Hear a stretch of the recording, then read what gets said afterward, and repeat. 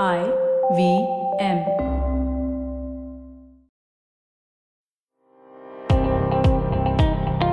Welcome to All Things Policy, a daily podcast supported by Pragati, a flagship media initiative of the Takshashila Institution. We're a bunch of policy nerds based in Bengaluru, and we like to bring a fresh perspective to Indian affairs and an Indian perspective to global affairs. So grab a cup of coffee, sit back, and join us for today's chat. Hello, everyone, and welcome to this episode of All Things Policy. I'm Suman, your host for today. I'm joined by my colleague Shambhavi, and today we're discussing something that is in equal parts fun as well as thought-provoking. Hi, Shambhavi. Welcome. Hi, Suman. Also controversial, if I might add. It's not controversial, but you think it's controversial. Yeah, there can be different opinions on the topic. Yes. So about the topic itself, a few weeks ago, Shambhavi brought up the topic of sustainable fashion and its implication for policy on economies around the world. We thought we could put this out in discussion format just so that all our listeners have something to reflect upon. Firstly, Shambhavi, what got you thinking about this? Yeah, we hear the term sustainability in everything, and fashion is everywhere around us. So where did this begin actually? What got you thinking about this? Right. So there were two things that kind of happened in parallel in my life. One, as you know, one of our colleagues decided to shun fashion as we think about it generally, and decided to wear the same pattern of clothes. I should say that, yeah. Same pattern of clothes every day to work. And after a few months, I was like, why are you doing this? And they said that, it's because it saves decision time in the morning. At the same time, I was part of the Think 20, which is one of the idea banks of the G20 presidency. And there we were having a conversation on lifestyle for environment, which is a new track that was introduced by India. And there the idea of sustainable fashion, and we need to kind of temper overall consumption, fashion being one of the areas, came up. And that's how I actually started thinking about, hey, for me, sustainable fashion till now has been sustainable sourcing. It has been controversial because there has been considerable greenwashing by labels as well on what they call sustainable fashion. But for me, sustainable so far was at the supply end. Mm-hmm. And suddenly I was seeing two examples of an individual and a state trying to now bring in ways to temper consumption. And that got me thinking. Then I started reading about people. Obviously, not a new thing. I think one of the most iconic people who has done this is Steve Jobs, who used to wear the same black turtleneck shirt and jeans. If you think about it, we all have done it at some point of time in our lives when we want uniform to schools. And so I started reading about why people might choose to do something like this. Right? And like my colleague, first thought process was, it's going to save time in the morning. It saves time and effort. There's something called decision fatigue that is now seems to be trending because we have to make so many decisions because there are now so many consumer choices that are available to us. It is to help with decision fatigue. It saves energy. It saves time. It is less stressful in the morning. Also, it helps you, because you don't have 10 things to have prepared in the week. It's less stress. It saves money and it's less waste. So what we know, for example, is that the average consumer throws about 31 kilos of clothing per year. So it's kind of, because you're using less, you're going to waste less clothes as well. And finally, the point of an iconic look. So something like Steve Jobs, something, if you think about it, your favorite cartoon characters usually wear the same clothes. So there's that routine kind of sense to that. And hence you have an iconic look. Yeah, thanks for that. But I have a slightly different view on that, as you would know. Because firstly, I think clothes are part of your expression. While we may not, I'm not saying everybody goes on to defining themselves by the clothes that they wear, but they are an important part of non-verbal cues that you give out as you step out of your home. It speaks about your personality, and therefore, I think it is important. I'm not saying that you spend all your time thinking about what you're going to wear or not, but I think it's an important part of how you put yourself out there. Right, which is quite interesting because I guess people who want to do this have argued the other. They actually say that choosing that one set of clothes is you making complete use of your agency. I think a lot of people who also decide to kind of go this route also like either design, obviously if you're Steve Jobs, you get your favorite black turtleneck designed by a world famous designer. But because they put so much thought into what it is going to be, it is more true to self, is how they would say it is. Whereas for anyone who has seen Devil Wears Prada, their argument is that what you wear, what you go in a mall and choose, has actually been dictated down to you by a few global fashion houses. So it is not really your self-expression. It is the expression that these houses have told you based on your body type and your color would look good on you. So I actually found that argument also quite interesting. I really don't know which side of this I am on. I am more on the how do we protect the earth right now. But I do understand that self-expression is very important. Sure, you are giving out part of your self-expression to brands, but it's still a choice amongst what you have. And yeah, if you choose to not be part of that thing, it's again your agency. You can choose to make your own clothes, or you can choose to, do the thing that you were saying, like, Steve Jobs, and wear only one thing. Okay. Mm-hmm. The other parts about saving time, decision-making, all of it appears too flaky for me, because how much time are you going to save? And what are you going to do with that time that you saved? I have an answer for that second part of the question. It is sleep. Well, you're going to take the same amount of time. You're going to use the same amount of time to get dressed. Yeah, but I get your point. Okay. So yeah, those were my just few counter thoughts on that. So I'm clearly on the lack of uniformity, and imagine the world, everybody wearing just one color, or each one choosing to wear just one color.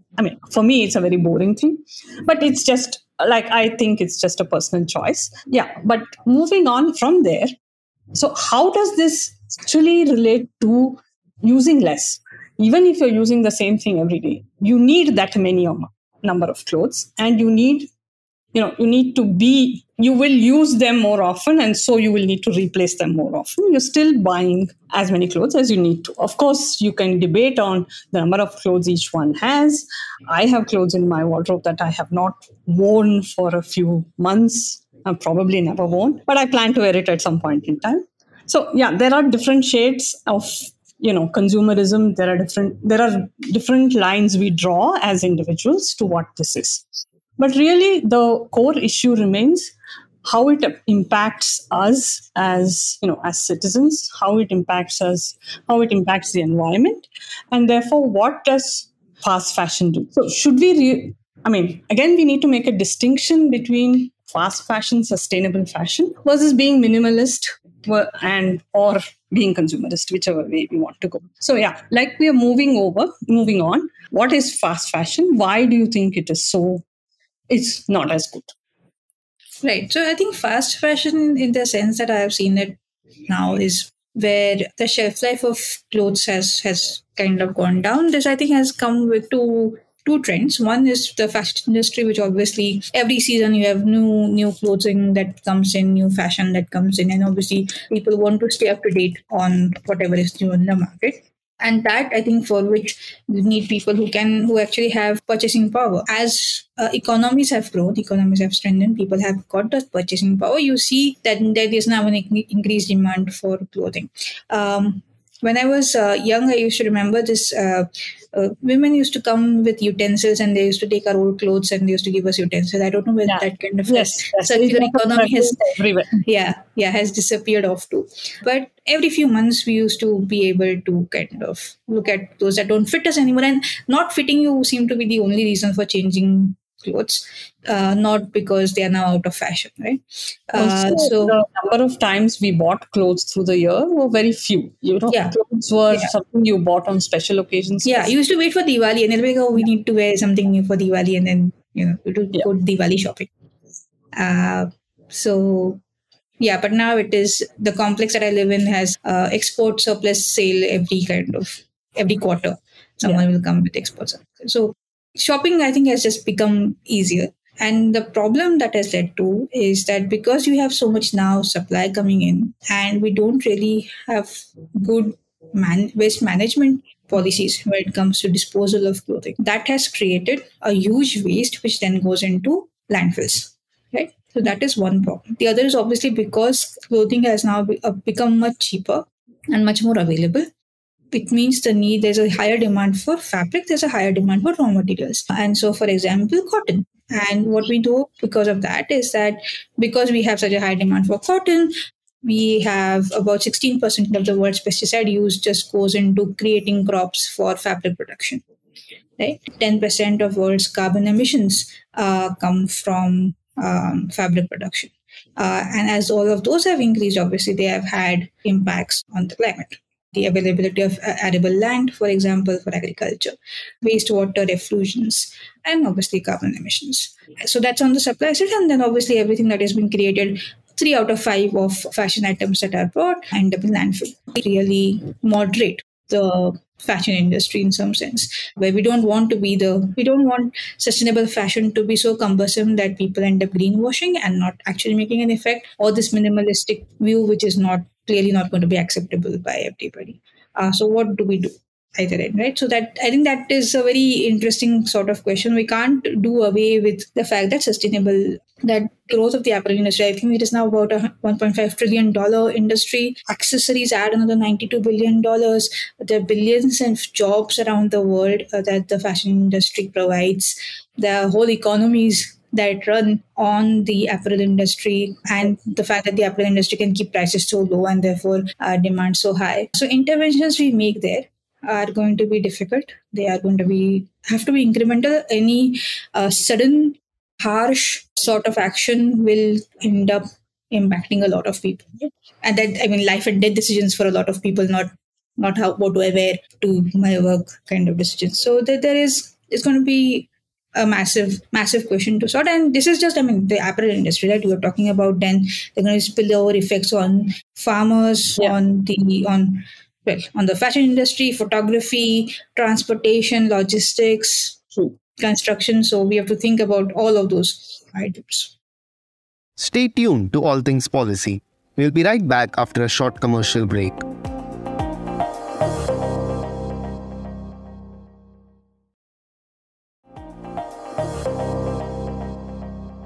All of what you said about the cons of fast fashion is true. I think one other thing that we have to look also at is the fast fashion industry is also known to be associated with exploitative and abusive labor practices. Right? They're not paid enough, or the working conditions and all of that. But having said that, what has also been found is that it has made clothes more affordable to a lot of people, and it also kind of democratizes style or fashion.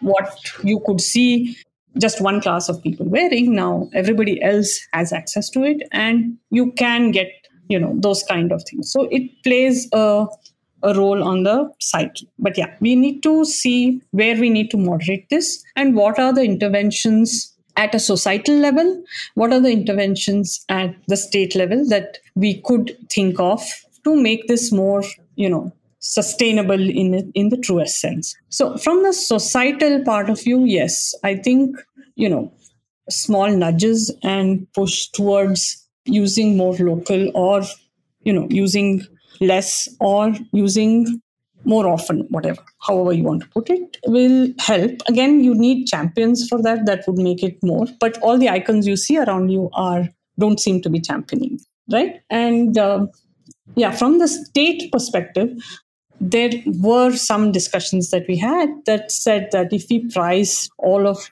the inputs that go into making these things at their real price without subsidies, then you would naturally, the price of those products would increase and therefore demand would fall, right? But in a country where, or in economies where people are just about able to manage buying clothes for themselves, is that a viable alternative? Is that an option? That is something that troubles me. That's a question that I keep thinking about. What would you think? Right. Let me the first part of your question, and then we'll come to the second part. So the whole, can we nudge society to moderate use? I find it very interesting because from an evolutionary point of view, if you think about it, we're not born with clothes. No animals are. We are kind of the only kind of creature, I think, that fashions clothing and apparels. I think at some point of time, in response to elements of nature. Moving out of.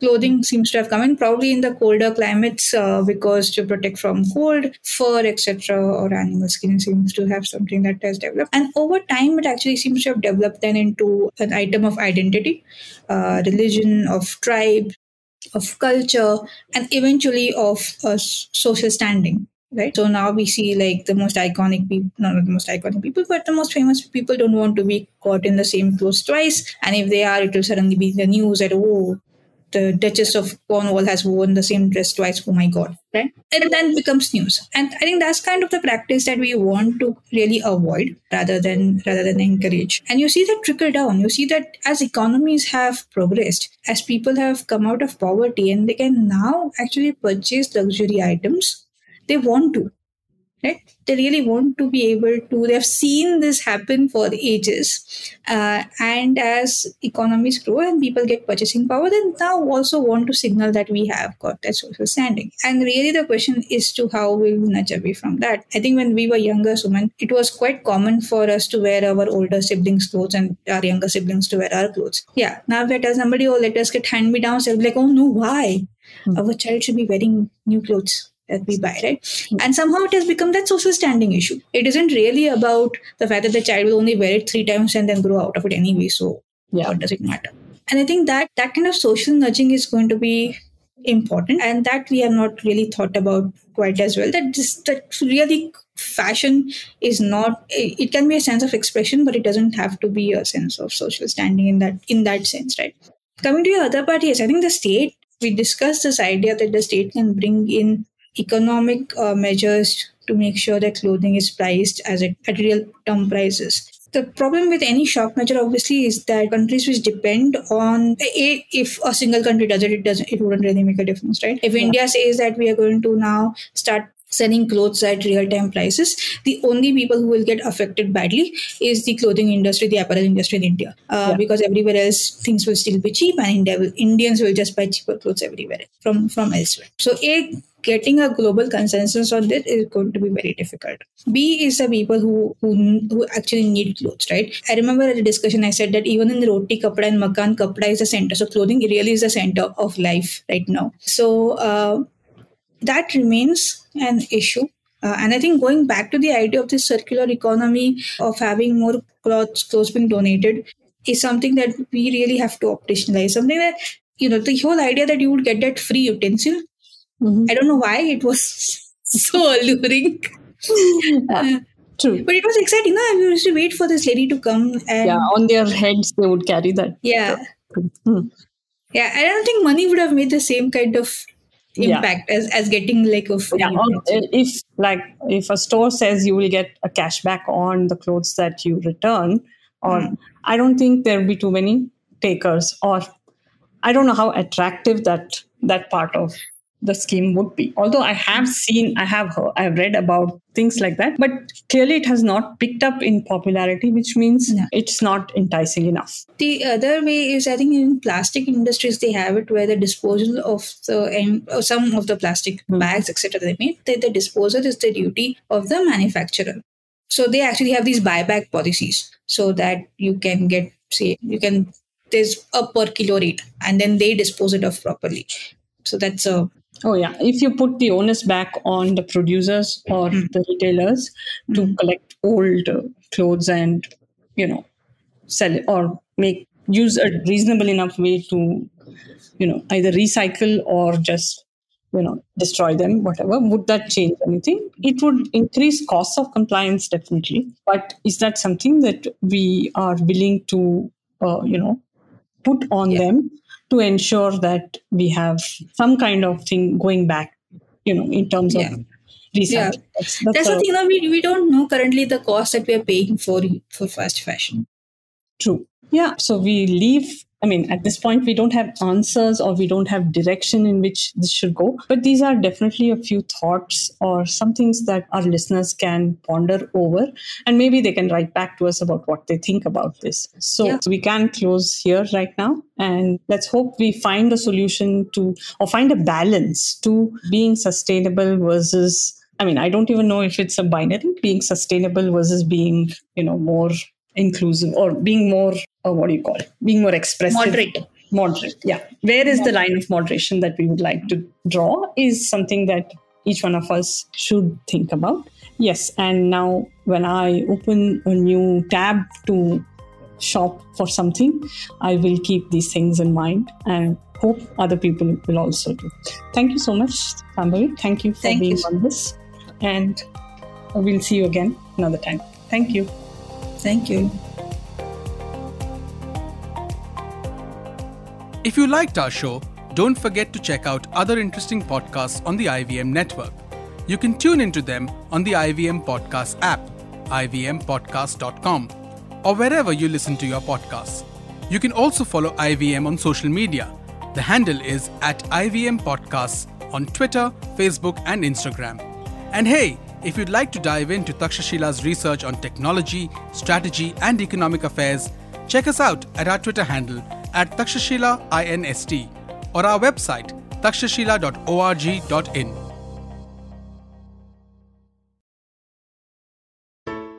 Hey, it's been another great week on the IVM Podcast Network. On All Things Policy, Ananya Desai and Rohan Pai discuss recurrent bans on fireworks during festive seasons in India and discuss possible solutions to tackle India's air pollution problem.